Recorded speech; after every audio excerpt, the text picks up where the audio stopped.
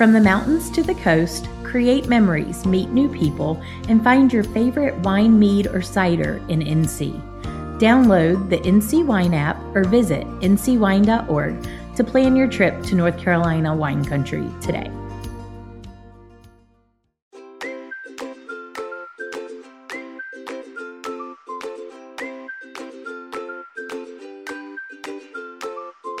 Hi, I'm Joe. And I'm Matt. We're the NC Wine Guys. Welcome to a special episode of Cork Talk. Normally, we sit down with owners of a local winery or vineyard, but in this episode, we took a slight detour to talk with Amy Michael Thuray about a very important topic, the spotted lanternfly.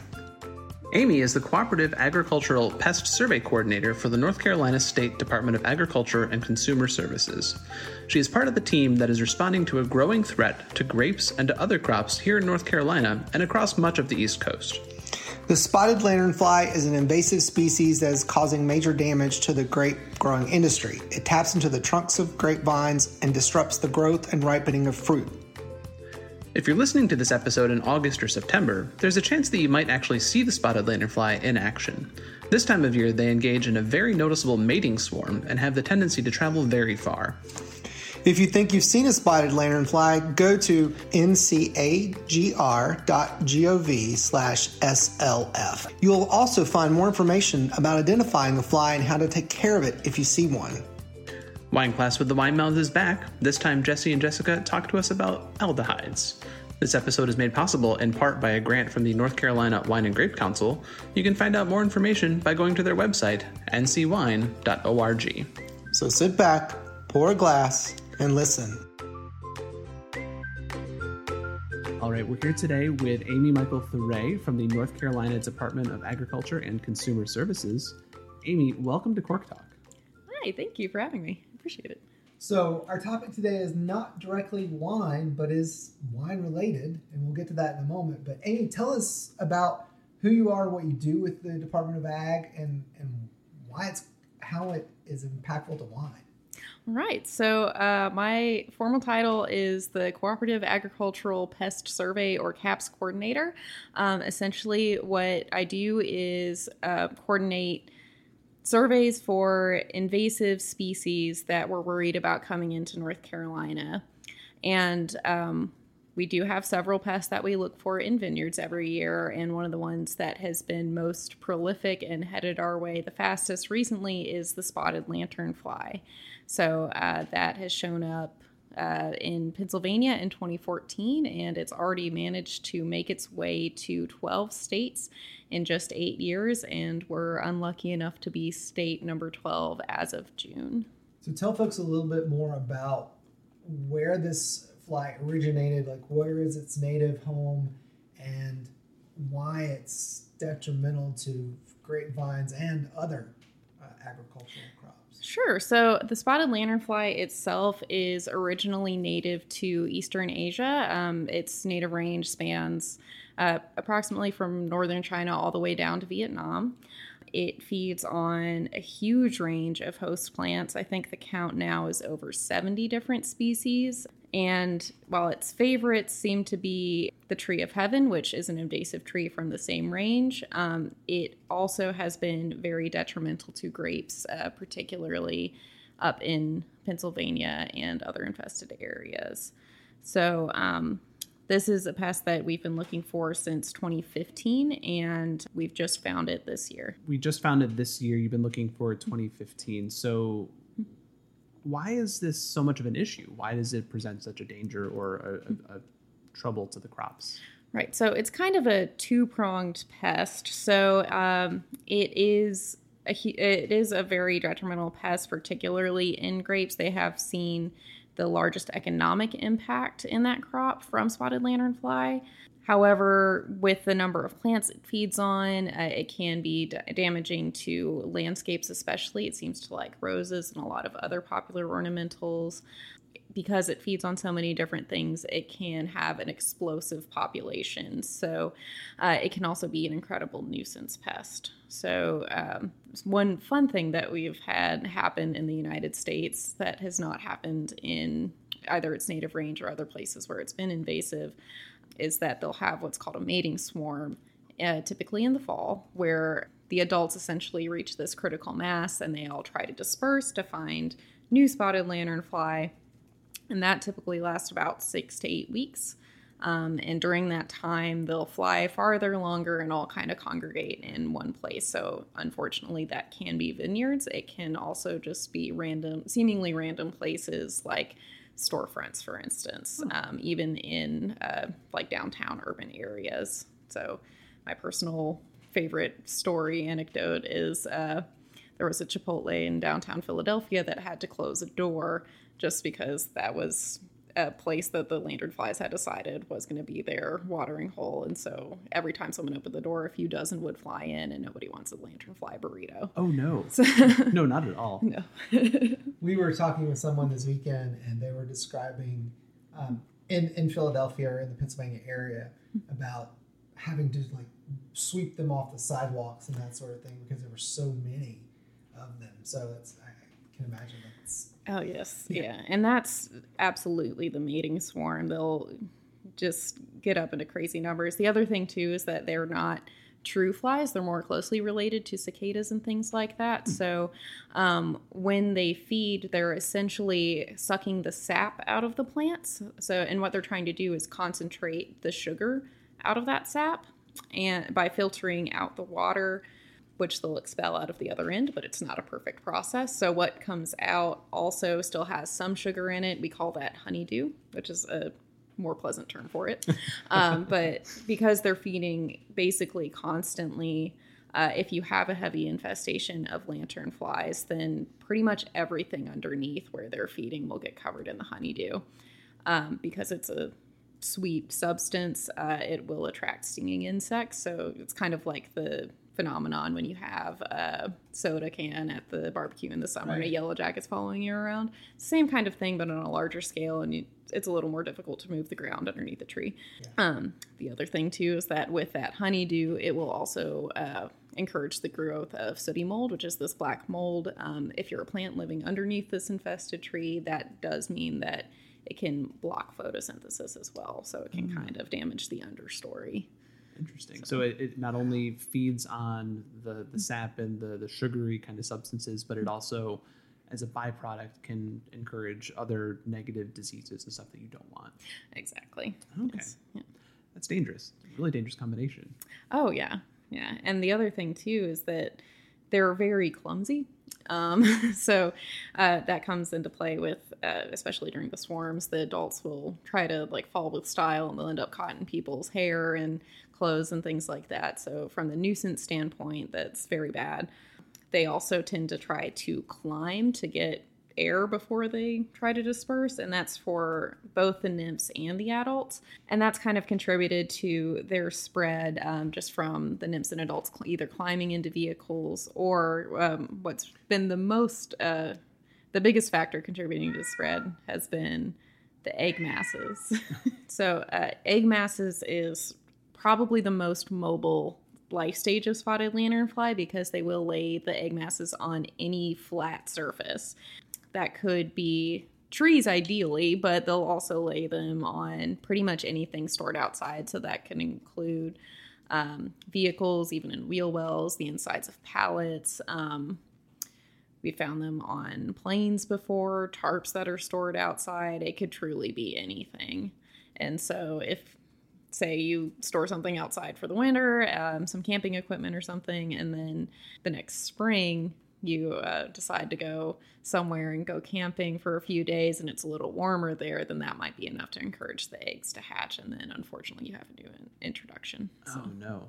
Yeah. So that's kind of been how it's been spread around. Not camping specifically, I'm saying. But just transportation and all that shipping and everything. Yeah. Wow. Yeah, they're excellent hitchhikers.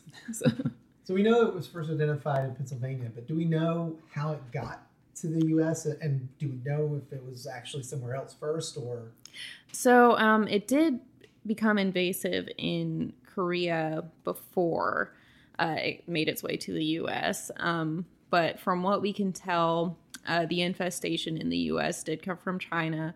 We don't believe that it came over on an agricultural shipment. However, this is one thing that's not as much of a pest in its native range, and unfortunately that kind of led to some issues when it came here because there hadn't been as much research on it. It was first noticed by an outdoorsman in Pennsylvania, kind of in the same area where they think it came in. Again, we think it was egg masses on a non-agricultural commodity. So I guess a little bit of background for more of what our ag department does. There is a system in place for whenever plant products go from one country to another, or sometimes one state to another. Typically, they want an export certification saying that it's free of certain pests that we're looking for, things like that. And pretty much every country provides some level of inspection before things move around. However, that only happens with plants. So if you have a pest like this that can move on non-plant material, then you can have more introductions. So that's why sometimes when you're at the border, they ask you, are you bringing over any fruit or vegetables or anything like that? Exactly. So I know it can seem like a pain to declare your fruits and vegetables, but please do. You never know what's going along in it. And I mean, if they do happen to find something with it, then you probably didn't want to eat that insect anyway. That's true. It's safer to declare it and have it inspected. And if it's good, they'll probably let it through. Maybe. I can't speak for Customs and Border Control, but... Yeah, and it is different in every country, but typically they will at least inspect it for you. Good. So. Well, that's awesome. So you mentioned in its native range, it's not that much of a pest. So why is that? Are there more natural predators there, or have they just done more research? What's the deal? So there's a combination of factors there. So I mentioned that tree of heaven, Ailanthus altissima, has the same native range. So in that country, the tree of heaven is just kind of like a common tree. It's not particularly weedy or anything. But in the U.S., it was brought over as a garden plant about 250 years ago. Became wildly popular and was planted in gardens all over, especially the eastern United States. And then sometime in the 1970s, it started becoming really aggressive and did what we call escaped cultivation. And in that time, it's become very aggressive, especially along roadsides, really just any kind of disturbed habitat. So roadsides, edges of parking lots, rail lines, stream edges, things like that. So they really like to be kind of on the tree line. And what the tree of heaven does, it has an allelopathic tendency. And what that means is that it essentially pumps this chemical into the soil to try to suppress the growth of other plants. So plant chemical warfare kind of. And that chemical does give a very strong, bad smell to the tree of heaven. To me, I get rotten peanut butter. Some people say burnt fish. It's just unpleasant any way you look at it, but it is the best way to identify the tree from experience. Interesting. Yeah, and because it's kind of filled in these corridors, especially in the East Coast, about down to North Carolina and as far north as New England, it's kind of laid out the red carpet for spotted lanternfly, unfortunately, because it is far and away the favorite host tree for this pest. So that makes sense. So it wasn't, so we brought it in, the plant itself. So we wanted it for, agricultural, ornamental type stuff like that. It escaped. It basically went rogue, and now it's here, more so common than where the native range of the spotted lanternfly is, right? Or more prevalent, I guess. Oh, yes. Yeah, tree of heaven. So that's actually how we started looking for spotted lanternfly. We did start looking in vineyards, and then from there we transitioned to kind of doing a tree of heaven survey throughout the state.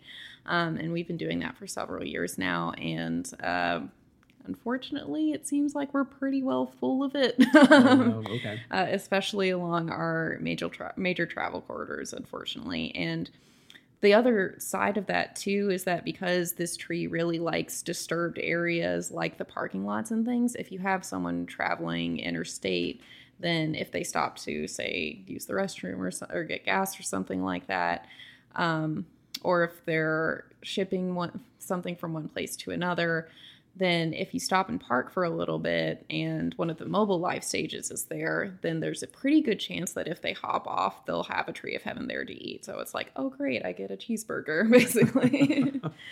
So not only did you stop, but they stopped. So right. Okay. So let's talk about the life cycle of these pests.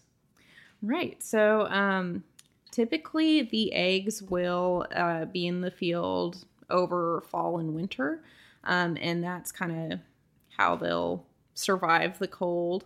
Let's see, I do have some here. So essentially what they'll do is lay normally 30 or more eggs kind of in rows, and then they'll cover it with like a waxy layer. So at first it'll look kind of shiny, almost like silly putty. And then over time it'll kind of dry and crack. And then by the time it gets to spring, there's like a certain temperature that it reaches that will be good for the nymphs to come out. So in the states farther north, they're typically seeing egg hatch happening sometime in May. The first few instars, the first 3 instars will be black with white spots. And then the fourth and final instar will be red and black with white spots. Those nymphs will be, the younger nymphs will be in the field from about May through July. The later instar nymphs will be out from July through September, and you could see adults as early as July. And that swarming season typically happens about a month after the adults first emerge, and again will last for 6 to 8 weeks.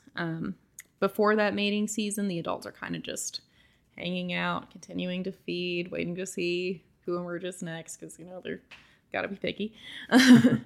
But then after that mating swarm happens, they'll continue to persist in the environment until we get hard frost, and they'll literally just freeze to wherever they're stuck. So it's pretty common. We have had several folks go up to infested areas to kind of prepare for this infestation, because we knew it was headed our way at some point. And you can just walk around and find previously frozen spotted lanternfly just stuck to trees. Wow. So because of the winter, they're basically just like a one season pest, right? They don't come back afterward. It's they're young, their offspring, they're the next cycle that comes in afterward. Yes, yeah, it'll be those eggs that hatch the next year. And that's one area I did say, like, that's what the life cycle looks like farther north, because insects are cold-blooded and we're a much warmer state than, say, Pennsylvania, depending on what elevation you're at. We could see that happening as many as 1 to 2 months ahead of schedule. And I guess when we got to the Kernersville find, that did make us the first state to have adults in the U.S. In late June. Oh, wow. So that's early. That is a little earlier than we expected, yes. So are we concerned at all with, because we are a warmer climate and our winters don't often get as cold, are we concerned about like the adult population not dying off with the freezes, or will they persist into the next season if it doesn't get cold enough? That's something that we don't know yet. I hope that there's some other mechanism that kills them off over the winter, but that's just what they've been seeing farther north. Okay, that's good. So let's talk about the Kernersville find and how that happened, and what have we done about that particular site in general. Right. So it was on June 23rd. 2022, we had a diligent citizen report a spotted lanternfly to us. I guess he had seen them in the area before, but didn't know what they were, that they were a pest of regulatory concern. And then after visiting an infested area with a family member, she was telling them about, like, oh, these are really bad. If you're seeing them, you should report them. So when he got back, he let us know. We went ahead and investigated the area where he reported them from, and then conducted what we call a delimiting survey, which is trying to figure out, how far out from this initial find has this insect been found, and we kept finding it farther and farther out. So at this point, again, we're still nearly a month in now. So how did it first kind of come into the state then? Okay. So, again, like I said, we've been looking for it for several years. Prior to this year, we have had 10 interceptions. And so that's when folks have told us about, like, hey, I think I found spotted lanternfly. We've gone out and investigated, and it turned out to be true. 7 of those, which, again, the first one was in 2019. We had 4 more in 2020, and then 5 more in 2021. Those for the most part, were single dead adult hitchhikers. Last year, we did have a handful that involved live adults during the swarming season on the places where they originated from. But because we were told right away, we were able to go in and do that delimitation and make sure that, yes, it was just this one shipment or this one vehicle, for instance, and we were able to get rid of it. And we've been surveying those areas again this year, and we're confident that nothing got out. Unfortunately, that wasn't the case in Kernersville.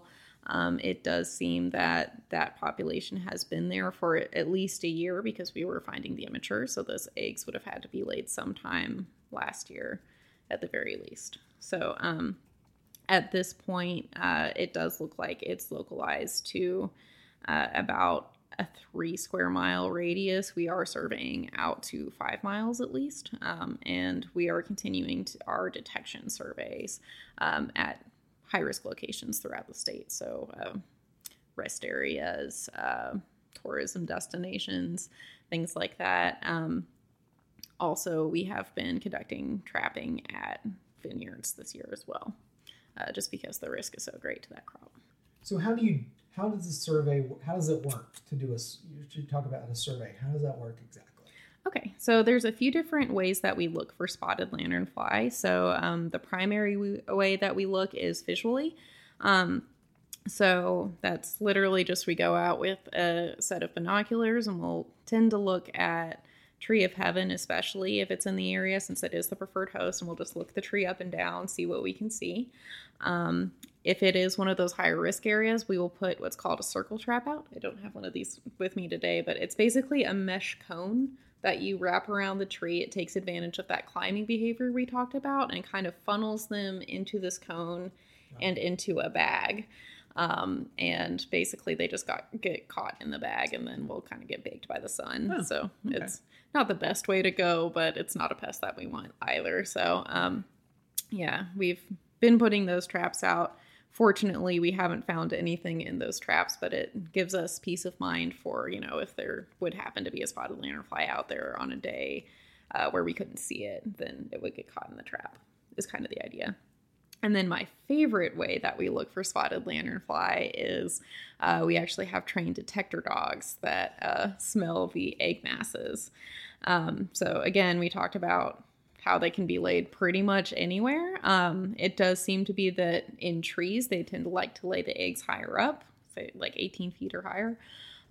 So that starts to get a little difficult to see, especially, this is an audio medium, but the egg masses essentially look like just a little dirt clod or a piece of lichen or something like that, especially from a distance. Yeah, it's actually really helpful to see it in person because I've seen pictures online and I thought, oh, these are big. These are noticeable. They're like, maybe 4 or 5 inches long. And it's like, no, that's small. Yeah. Let's see. What is that? It's actually it's smaller than a wine cork. Oh, perfect. That's a really good analogy. Yeah.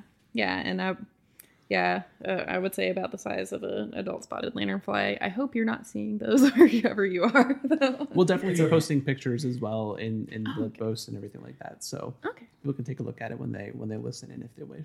All right. Excellent. So you've got the cone. So what are other ways when we find them, or like maybe in the future, how are we going to dispose of these creatures? Gotcha. Insecticides, or are we doing something else? Okay, so we have a multi-pronged approach to try to get rid of the spotted lanternflies.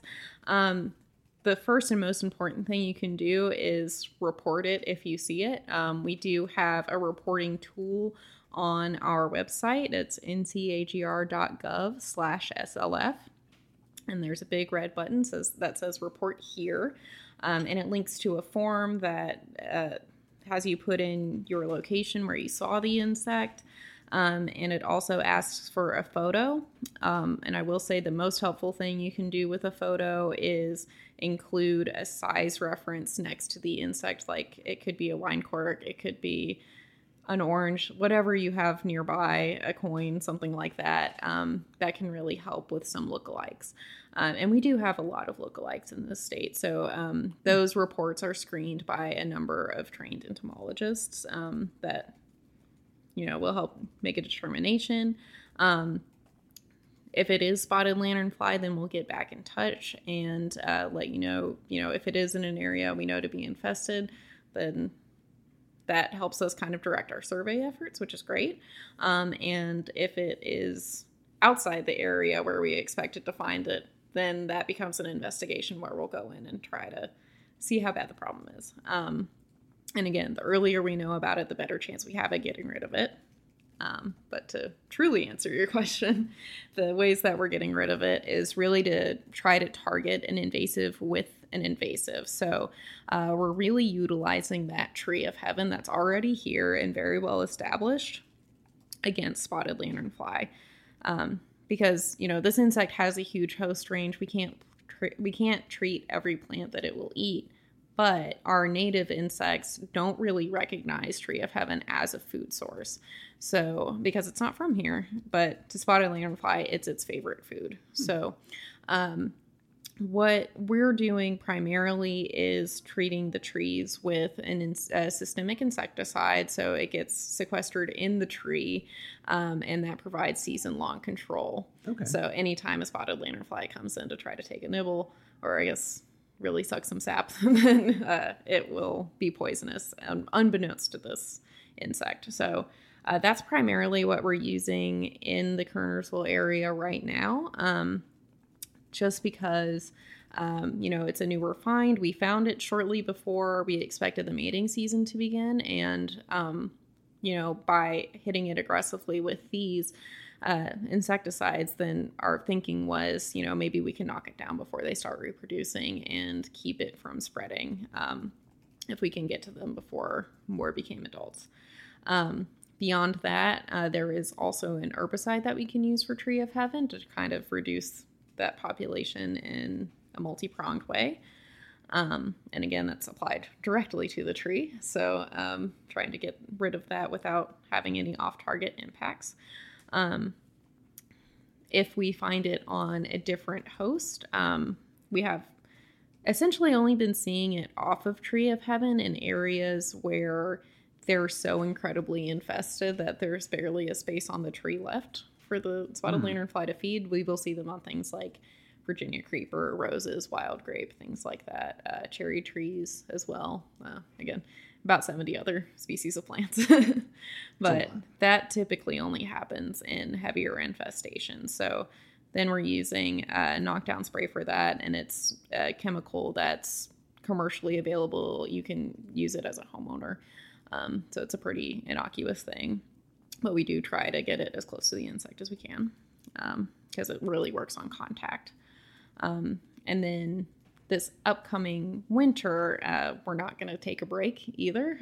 There is an oil product. It's essentially a food-grade soybean oil that degrades that waxy outer layer of the egg mass. So that can be applied to the egg mass and kind of destroy, every time you spray one, you're getting rid of 30 or so more for the next year. Yeah, and however many more that will spawn and continue onward, right? Exactly. So yeah, we're trying to hit every life stage as much as we can. So is there any life stage that's more vulnerable to our prevention efforts?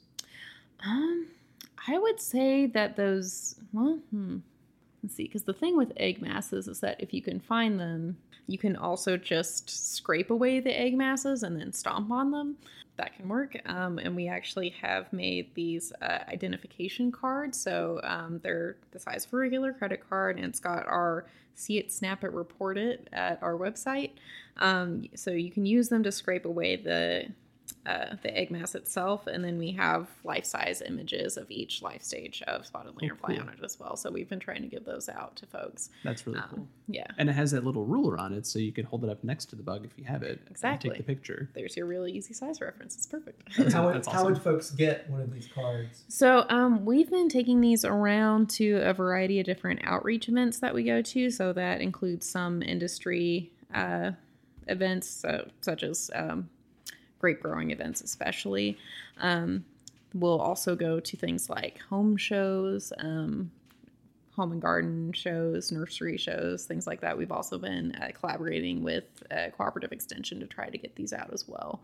So it seems like we can't keep them in stock fast enough. They're really going. So well, that's a good thing. I Yes. mean, it's good to spread the news out there, and people love those types of things. And if it's a card that's usable to tell you what to do, you can scrape it, you can take a picture, you can see the size of it. That's a great kind of giveaway. Yeah, I thought so.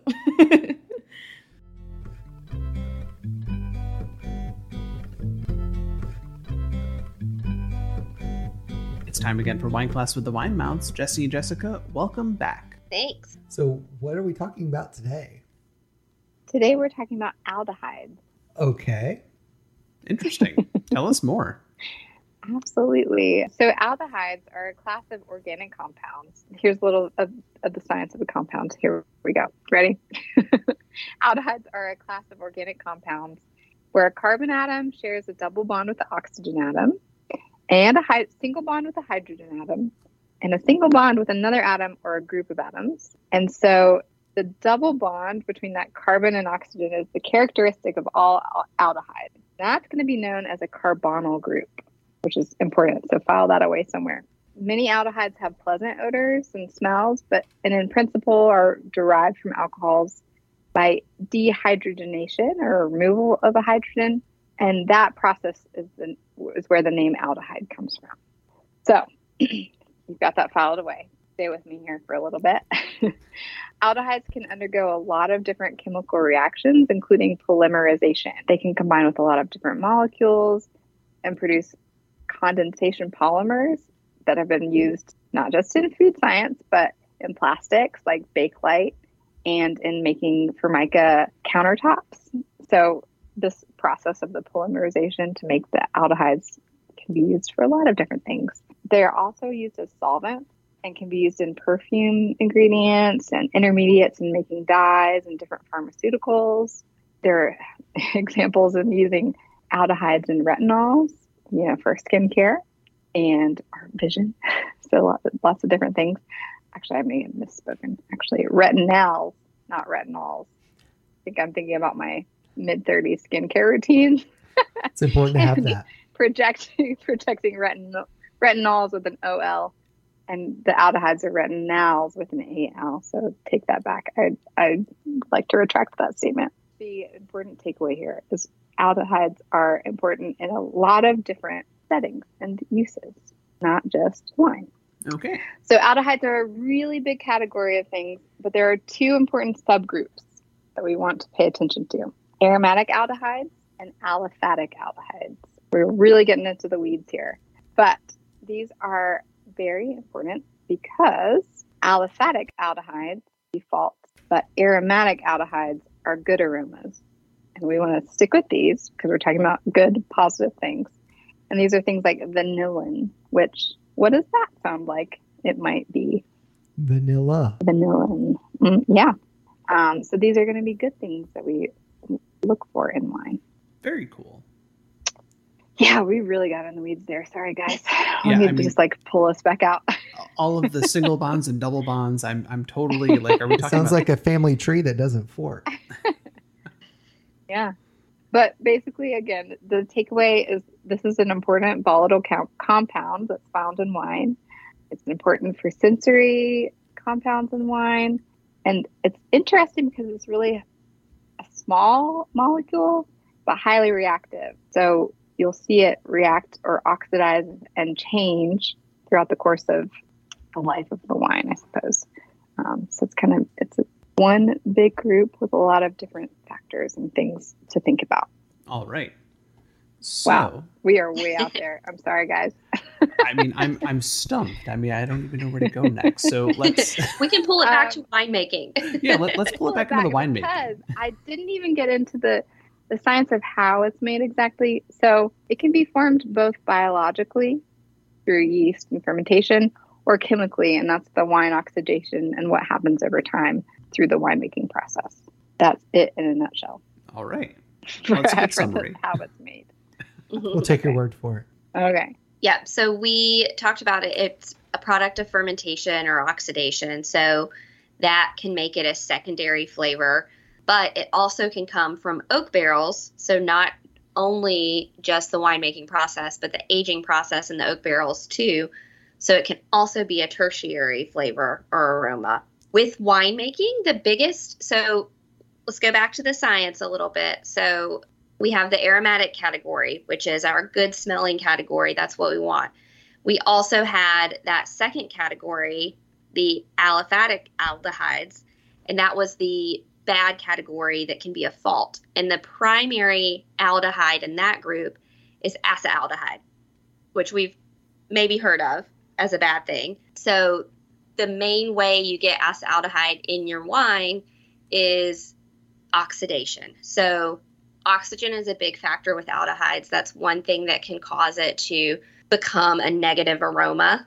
And the counterbalance to that is SO2. So SO2 can be a very positive thing in wine. It's what's used to preserve it, make it last, not spoil. And this is one of the compounds that you don't want to turn into acetaldehyde. So SO2 is very important in the winemaking process. So too much of a good thing can be bad then. Exactly. And, this is a compound that's highly reactive. So, it's good as it started, but, the more oxygen it gets, the more it reacts. It could turn bad. Not good. So just another thing to keep in mind with SO2 and, sulfites and all the negative rap sometimes they get. It's not necessarily valid. Sometimes we need that SO2 and the sulfites to protect our wine. And that makes sense. I mean, kind of SO2 is a bit of a preservative, so that helps to lock in some of the flavors and aromas and counter some of those negative things we get. Yes. So tell us, I mean, I know with some of the previous compounds that we talked to, bottle aging or extended time tends to mellow them and kind of maybe even let them go completely. How does it react here with aldehydes? So it depends on kind of that preservation. So, because aldehydes turn into acetaldehyde with oxidation, if your wine's not protected as it ages over time, it's going to oxidize a little bit. Even with a cork, a little bit of oxygen's going to get in. So it can definitely become more prevalent as a wine ages, especially if it wasn't made to age or made with the best winemaking techniques. Interesting. Okay, so that makes sense. Yeah. And Jess, what was it you read where acetaldehyde, a lot of acetaldehyde, didn't it do something negative to our bodies? Yes. Thank you for that segue. So there have been a lot of studies that have shown that large concentrations of acetaldehyde can actually lead to symptoms of hangover. So increasing symptoms of vomiting, restlessness, nausea, confusion, sweating, headaches. All the bad parts of drinking too much wine are linked to larger concentrations of acetaldehyde. They've also been linked to more of the fetal injury from drinking while pregnant. So this compound has been linked to some negative effects in large concentrations. Interesting. And I mean, it seems like it's rather prevalent in wine too, because you talked about vanilla, you talked about oak, you talked about the aging. So it seems like it's stuff that you really want to find in the good proportions in your wine. Right. And that helps segue us into kind of how it presents in the wine and the different aromas and tastes. And so, at low levels, it can contribute pleasant, fruity aromas to wine. And then at higher levels, it's a defect. The threshold in wine ranges between 100 and 125 milligrams per liter. So the good aromas, we talked about vanillin is the vanilla flavor. There's also hexanol, which is the fresh cut grass you can get with Sauvignon Blancs. There's benzaldehyde, which is the aroma of marzipan, which I read. I don't know this for certain, but you can get that aroma with aged Pinot Gris. And then furfural, which is the caramel aroma. So those are kind of the good categories of aldehydes, which a lot of those, the vanilla, the marzipan, the caramel, we think of with aging and with oak barrels. And then we talked about acetaldehyde, the negative aroma. So not only does it have a negative aroma of overripe, bruised apple, sherry-like characteristics, it also contributes to an overall loss of varietal character for the wine itself. So while it's presenting some of these bad characters, it's also overpowering the good characters that are in the wine.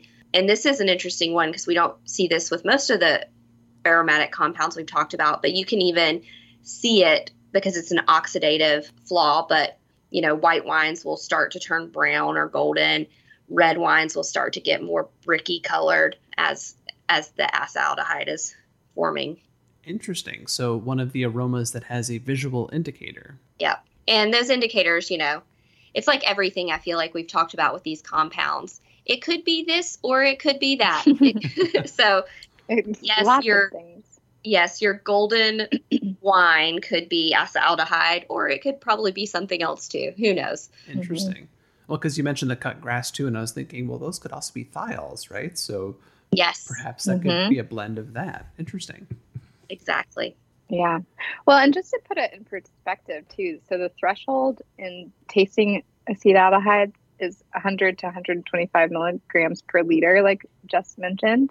The average for red wines for aldehydes is 30 milligrams per liter. White wines is 80 milligrams per liter. And then sherries is 300 milligrams per liter. Ooh, interesting. So, below the threshold and then way overshooting that threshold.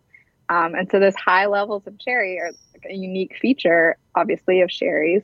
But just to kind of put that threshold level into perspective a little bit. Oh, that's good to thinking know. about how it might present in the red versus white. So you only need sherry. A little bit goes a long way in some cases.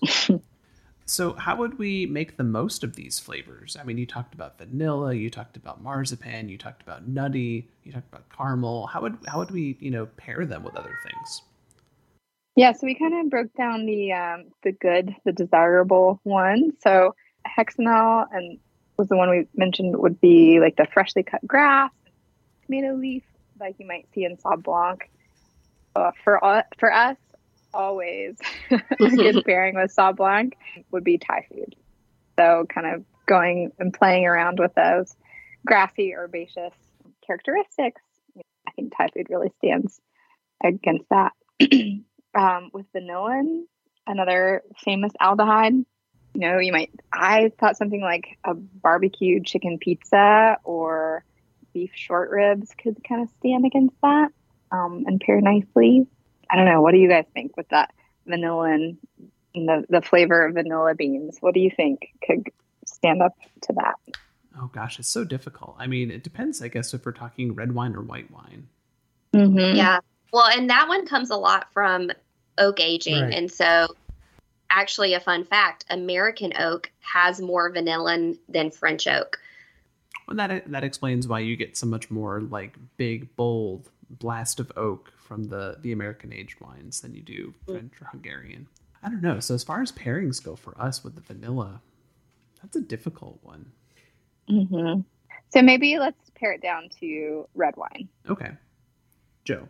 Well, I think those flavors tend to come out with wines that are more tannic or have newer oak influences, so there's more tannin from the oak. So probably a fattier cut of meat, even steak or something, I think is a good. I was going to say if you did white wine, I would say something with a cream sauce. Mm-hmm. I think that makes sense. I can't think of anything. Yeah, totally. Yeah, but certainly, I mean, you could probably even do. We always bring up mushrooms because that's kind of your. But I think you could even do that with some sort of rich mushroom dish with maybe lots of cheese and cream or something in it. Mm-hmm. Yeah. Cheesy, creamy mushrooms. Mushroom lasagna with a bechamel or something like that. Oh yeah, I could see that. Would be nice with even a red or a white. With, and now I want to make that tomorrow night. So I know.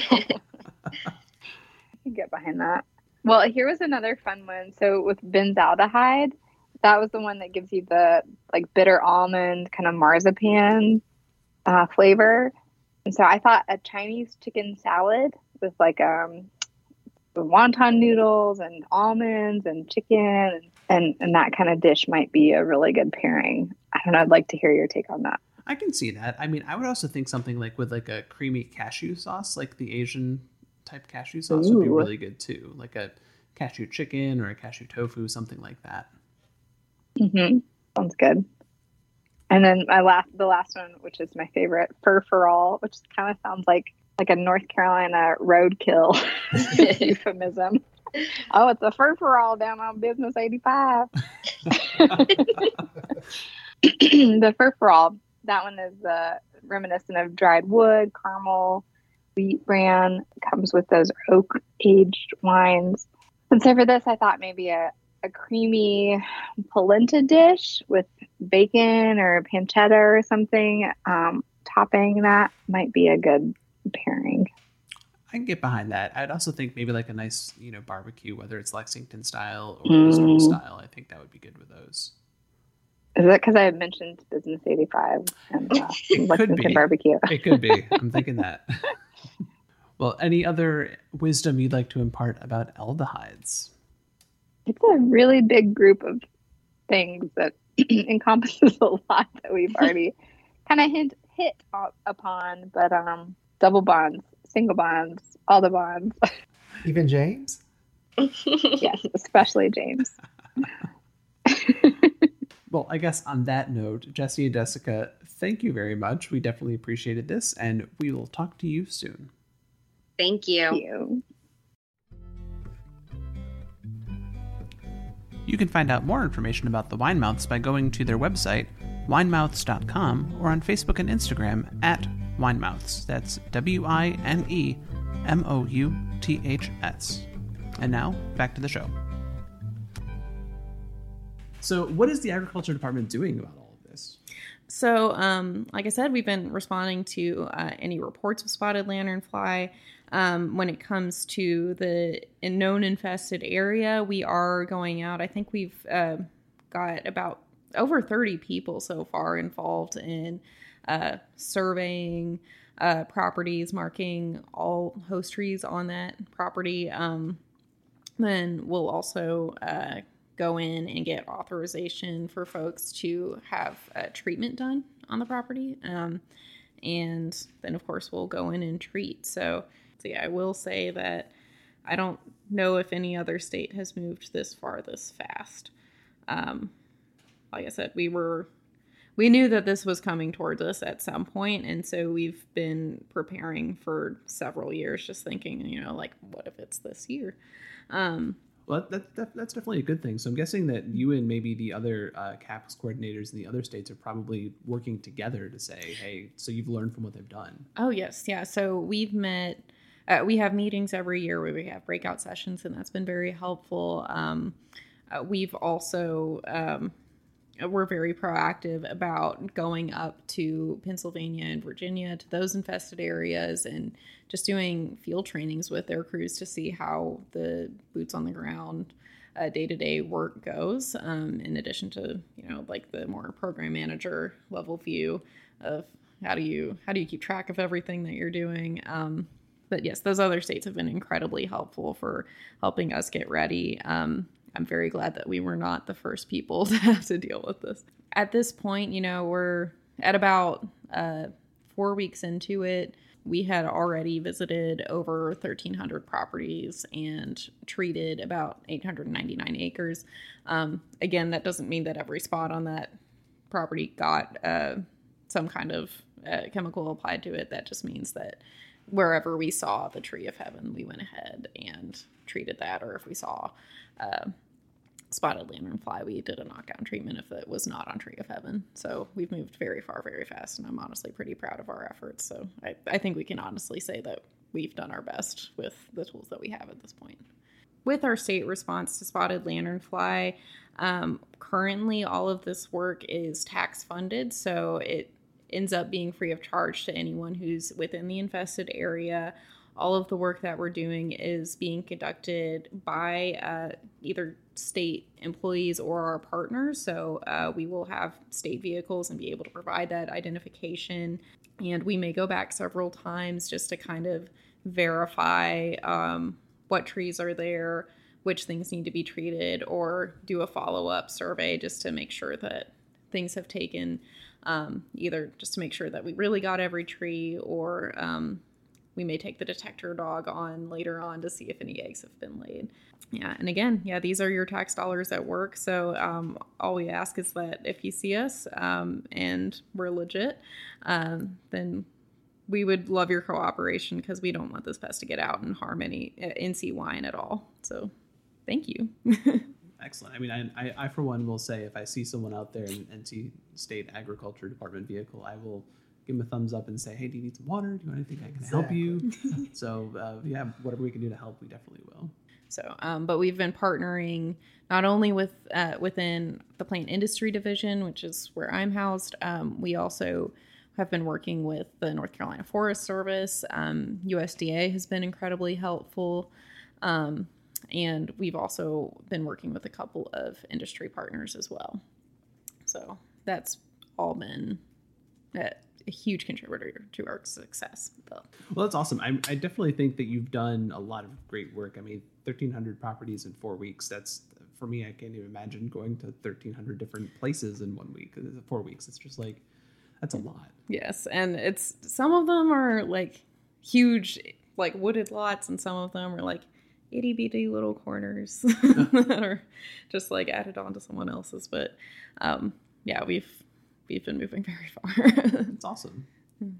So now you also mentioned too that the different CAPS coordinators throughout the states are working together. Is there a bigger coordinated effort with like the national government or like the national USDA or anything like that? Yes. So most of this survey work is funded by USDA.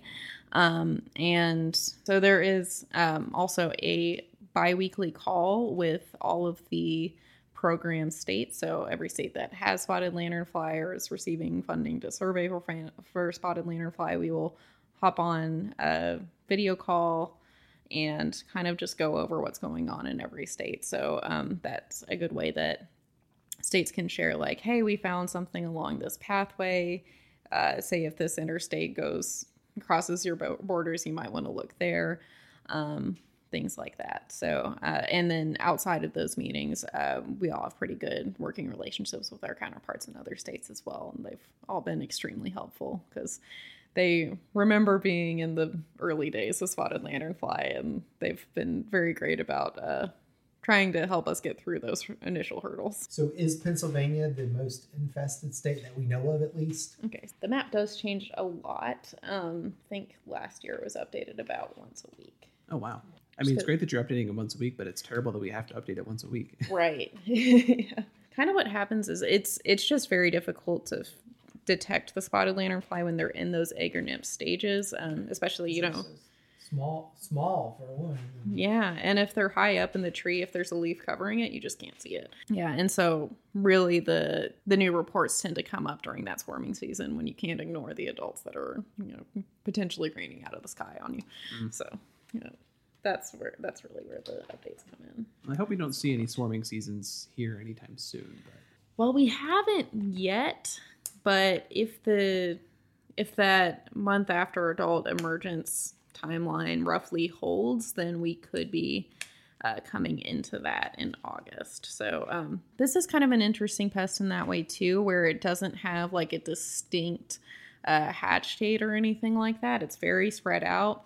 And I just think that has to do with how it lays its eggs on so many different places. Okay. Like, even on one tree, if one lanternfly lays its eggs on the north side of the tree and doesn't get any sun all winter, it just won't get those same number of degree days to hatch as soon as any eggs laid on the south side of the tree. Or, if something's laid on metal, that's obviously going to get warmer. And did we talk about when the eggs are normally laid? The eggs typically really start becoming prevalent during that mating swarm season, because that's really what the mating swarm is all about, is they're trying to find love and trying to make new eggs. And then they'll continue to be laid kind of through the rest of fall. But again, since we're a little warmer, it could be happening a little earlier. So really they're seeing it farther north, like September to October, since we're 1 to 2 months ahead of schedule here. Hope we don't see anything before Labor Day, because that's a huge travel weekend, but it is possible. So when people are listening to this episode for the first time, so we'll see adults, yes. We'll start seeing some egg masses throughout different places. So that's what to be on the lookout for. We are interested in any life stage of spotted lanternfly. Again, taking a picture of it and using that reporting tool is a great way to let us know what you're seeing and where. Because again, we're a brand new and the warmest state it's been to so far. So what should we do if we look at the map and we're traveling to an area that we know is predominant, that the lanternfly is pretty predominant there? What should we do upon our return or as we're returning to try to make sure that we're not going to be a carrier for these creatures? Right. The best thing you can do before, if you are leaving an infested area or stopping through an infested area, is to just inspect whatever you're taking with you before you leave, to just kind of check it, especially for egg masses, and then do a quick check for nymphs or adults, whatever time of year it is. If you see one, I would try to shoo it away from your car. If it looks like that might not be too successful, they are in a group of insects called plant hoppers, so they do spring around very easily. You may want to get a car wash before you come along. Okay, everyone loves a good car wash, so why not? So yeah, may as well. So anything else we need to cover on spotted lanternfly?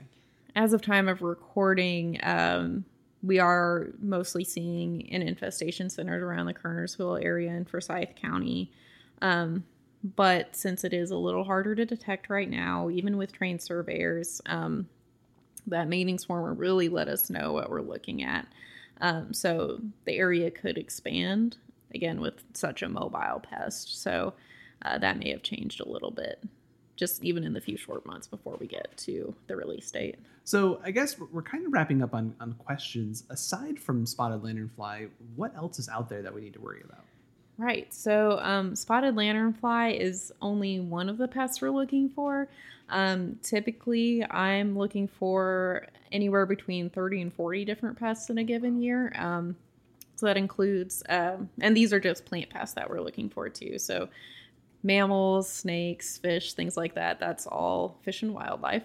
So, but we're looking for insect pests of plants and plant pathogens. So the full list can be found on the North Carolina Department of Agriculture's website. That's ncagr.gov. And then on our plant industry division page, we have a full list of everything we're looking for. So most of those things that we're looking for are things that are just known to be pests in their native range, and they haven't necessarily come to the U.S. yet, or maybe they've been intercepted at a port or through, a fruit inspection or something like that.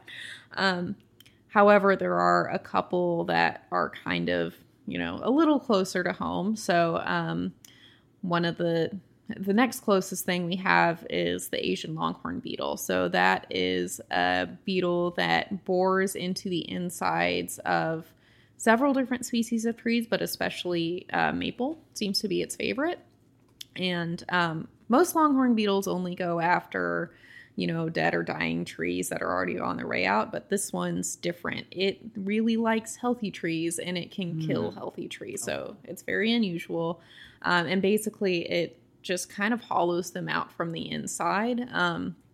Maples are very scrappy trees, and so they will look okay for several years after being infested, but you can see what looks like sawdust coming out of a position hole. Like literally they're eating their way through, and then something comes out the other end and it looks like sawdust. And then you could see sap weeping from the trees as well. We're most worried about that one from a lumber export perspective, but also from a safety perspective. So if you have a tree with hollow branches and you have a strong windstorm come through, that can be damaging to your house and just to people in general. So we're very worried about that, particularly being in a hurricane state. Oh, yeah. So that pest has been found in several spots throughout the U.S., and it is possible to successfully eradicate it. So I believe it's been New York, Chicago, Toronto, Canada, southwestern Ohio, and Massachusetts. They found it before. At least 2 of those have been eradicated. It does take a while because you're working with a tree pest, so you have to work on tree time. So it could be a decade or 2. But it is possible. And again, with a pest that can kill, maples are its favorite host, but it feeds on 12 different genera of trees. Oh, wow. So it could really damage a forest. that's something that you want to get rid of before it gets rid of all of your trees. And fortunately, it's a big, clumsy, slow-moving beetle, so it's a little easier to kind of contain it and then starve it out, essentially. In 2020, because that was a year full of all the fun things. They also found an infestation of that beetle in South Carolina, just outside of the Charleston area. Wow. And so we're not exactly sure how it showed up there. There are, in the area where it was first reported from, there is a rail line, a major highway, and an RV campground, like all immediately next to that lot. So we can't pin it on any one pathway, but this pest had several opportunities to move there. So, and the thing is that the next closest infestation to us is that Ohio infestation. And even if it was one of those other infestations, pretty much to get to that location, you would have had to go through North Carolina at some point. So we've been looking for it throughout the state we were looking for it for several years beforehand, but we've really ramped up our survey for that. That pest is a little trickier too. They've been working on, I think 1996 was the first year it was found. They've been trying to find a magical combination of trap and lure that's used, or that would be attractive to this beetle, and it seems to not care about any of it. And so visual survey really is the only way to find it. So okay. Really likes the maples and doesn't want to fall for anything else. Well, it really likes the maples. It'll also go after ash trees if emerald ash borer hasn't already gotten to those. It will go after willows, elms, true poplar, so not what people call tulip poplar, thank goodness. Sycamores is another one, and I think there's a few other, golden rain tree, katsura. I think there's a few I'm leaving off, but it will go after many different species of trees. Wow. So, yeah, again, something we want to get ahead of. Absolutely.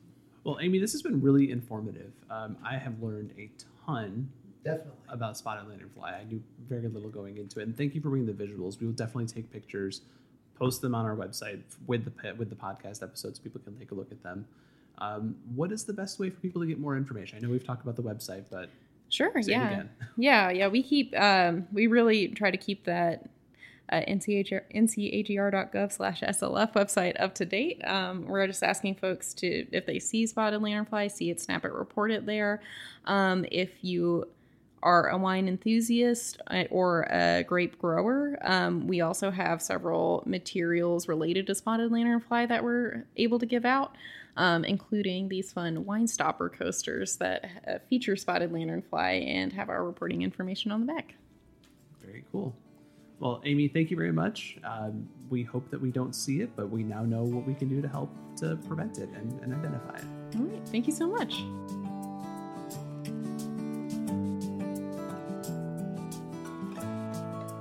That's it for this episode of Cork Talk. Thanks again to Amy Michael Thuray for telling us all about the spotted lanternfly. Remember, if you think you've seen a spotted lanternfly, head to ncagr.gov/SLF. If you like this episode, please leave us a rating or a review on iTunes. It helps others find Cork Talk and lets us know how we can improve. And don't forget to follow us on social media. You can find us on Facebook, Instagram, and Twitter at NC Wine Guys. Until next time, and remember, a cork only talks when it's out of the bottle. Cheers! Cork Talk is a Free Run LLC production. This episode is made possible in part by a grant from the North Carolina Wine and Grape Council.